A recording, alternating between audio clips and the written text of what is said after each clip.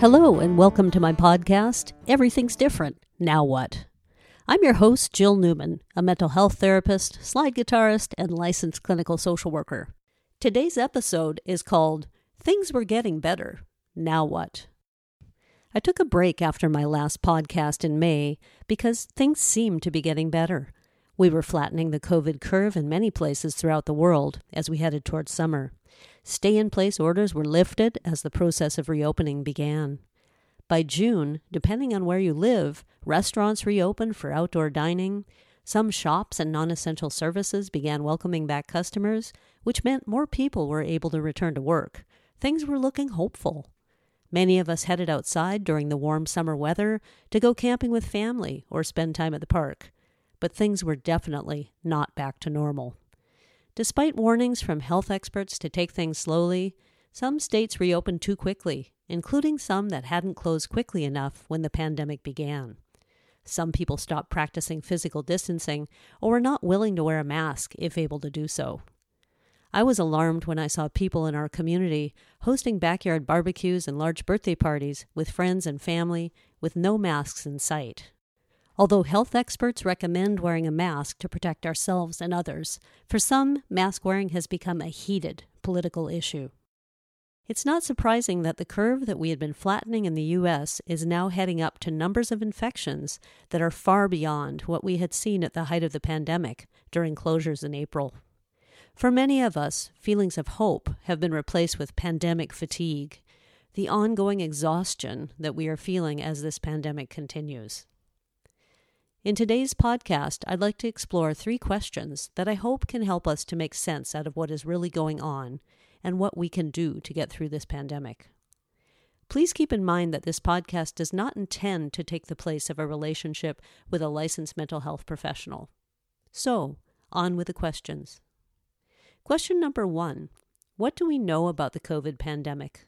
With so many mixed and confusing messages, how do we separate fact from fiction? And why is this information important? Question number 2. How is this pandemic affecting us? And what is this pandemic doing to our physical and mental health? Question number 3. What can we do? So for question number 1, what do we know about the pandemic? And in particular, how do we separate fact from fiction? There's tons of misinformation, things that simply aren't true, especially on social media. So it's hard to know what to believe. In order to understand what is really going on, it's important to look at reliable online sources of information, such as the World Health Organization, WHO, or the Centers for Disease Control and Prevention, CDC in the US and ECDC in Europe. These organizations provide statistics about cases, maps showing infection rates, health information, and links to scientific clinical studies. Information from the CDC and WHO is also available on Twitter, Instagram, TikTok, and YouTube. Most universities have online information about COVID, including UW. One of my favorite sites is the Johns Hopkins University Coronavirus Resource Center. The Public Health Agency of Canada and Provincial Centers for Disease Control are helpful Canadian resources. For COVID information in the United States, you can check your Department of Health website or your local county or hospital websites. Now that we've found reliable sources for information, why is it important to know this stuff? Why look at statistics showing the rising number of COVID cases and deaths? After all, we don't have any control over the pandemic, and this information is depressing. Well, understanding and making sense of what is really going on helps us to decide what we can do, and that can give us a sense of control, at least over our own response to the pandemic. Feeling that we have some control can also reduce some of the stress and anxiety we may be feeling. So if you're still with me, and I sure hope that you are, let's take a few minutes to explore some of what we know about the pandemic and what is happening now. Keep in mind that we are in a constantly changing situation. As we learn more about COVID-19, our response to the pandemic is likely to change too. One thing we know is that the COVID pandemic will not go away by us simply going about our lives and ignoring it. According to the CDC, by July 28th, the United States had the majority of the world's COVID cases, approximately 4.2 million, and almost 150,000 deaths.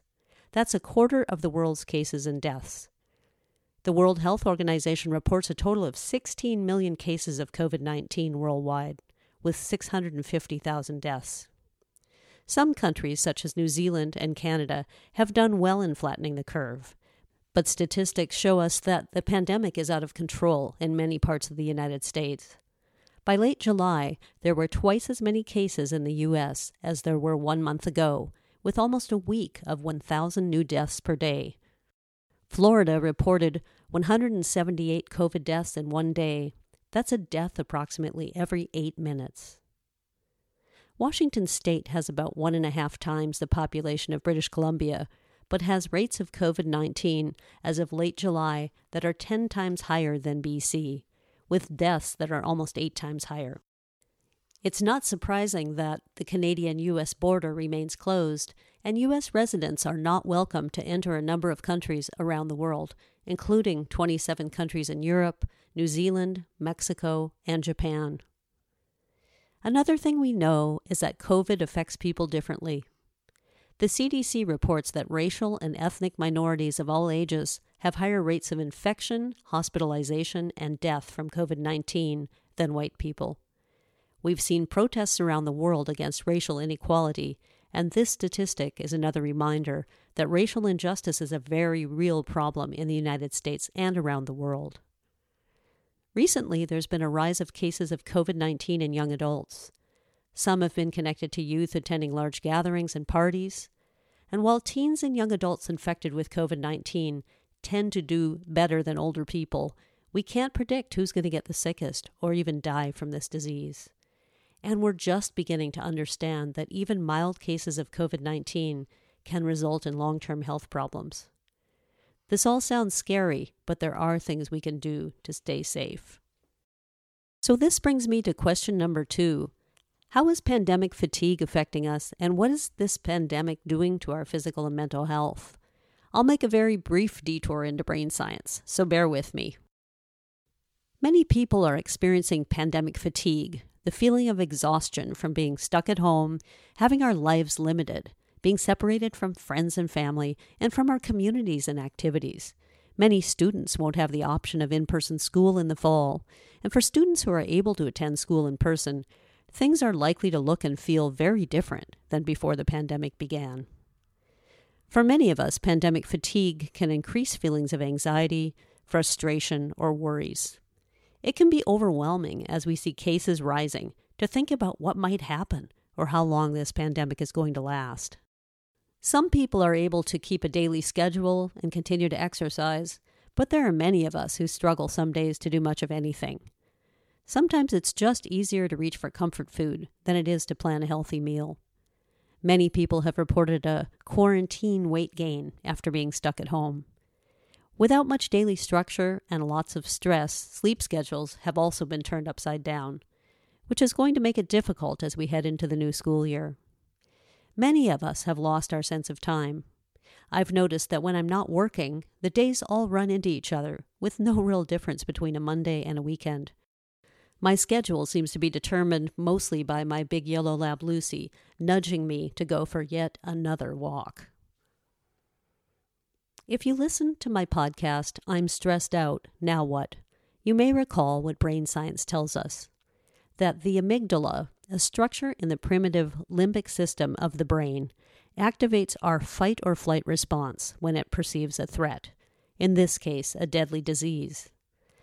During times of extreme stress, and I do think a deadly pandemic qualifies, the amygdala hijacks or shuts down our access to the thinking part of our brain, the neocortex. It's the thinking part of the brain that allows us to assess threat, to manage our emotions, and to make decisions about what to do. So it's not surprising that as this pandemic continues, so many of us feel as though we are in a brain fog, finding it hard to concentrate, to get things done, or even to make decisions. We might also be feeling irritable, anxious, and find ourselves overreacting to things. Brain science tells us that this is normal, and if you're having these feelings, it makes sense. One of the world's foremost experts on the brain and trauma, Dr. Bessel van der Kolk, describes the amygdala as the brain's smoke detector. If we think about a smoke detector that constantly sounds an alarm, even when there is not immediate danger, people may begin ignoring this. With this pandemic, we are seeing something called caution fatigue, in which some people are growing tired of trying to stay safe in the face of this invisible threat and have stopped practicing social distancing or wearing masks. But much like the smoke alarm, there's always the risk. If we don't respond to it, we could be in danger. This brings me to question number 3. What can we do? I've come up with 5 suggestions, and I'm hoping some of them will be helpful for you. Number 1, spend some time outdoors. If you can do so safely, go for a walk in the park, go for a bike ride, and most importantly, spend some time in nature. If you can't get outside, take some deep, relaxing breaths several times a day, or try meditation, yoga, or another calming practice. Many of us are under chronic stress, and it's important to take care of our physical selves and to calm our activated brains. Number 2, stay connected with family and friends. It may not be possible or safe to see our friends and family in person, especially elderly or at-risk family members, but it's important to stay connected. Try scheduling a regular online get-together or celebrate special occasions as a group online. Number 3, allow yourself to feel your feelings and name them or write them down. There's scientific evidence that identifying and writing down our feelings reduces anxiety and helps us to connect to the thinking part of our brains. When we understand what we are feeling and take the time to name the feeling, it gives us more control over our emotional responses, and then we can choose how to act. Number 4, learn something new. If you're stuck at home and feeling bored, learn something new. You don't have to master a new skill. Just take the first steps.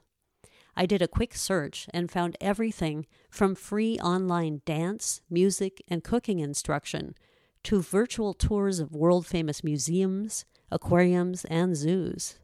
If you don't have the energy for online learning, how about a virtual tour of the Australian outback, the view from the top of the Eiffel Tower, or the Giant's Causeway in Northern Ireland? One of the coolest virtual tours I found was an elephant reserve in Africa. There seems to be endless possibilities of online opportunities that probably didn't exist before this pandemic began. And finally, number 5, give yourself a break from coronavirus news. It's good to be informed, but spending hours a day watching COVID-related news or arguing with people on social media is sure to make you feel worse. No one knows what's going to happen, but there are many things we can do to get through this pandemic. By taking care of our physical and mental health, learning to understand and manage our emotions, and by being kind to ourselves and others, we will get through this pandemic. And we might just learn something about ourselves along the way. That's all for today. I'm Jill Newman, and this has been Everything's Different, Now What? Thanks for listening.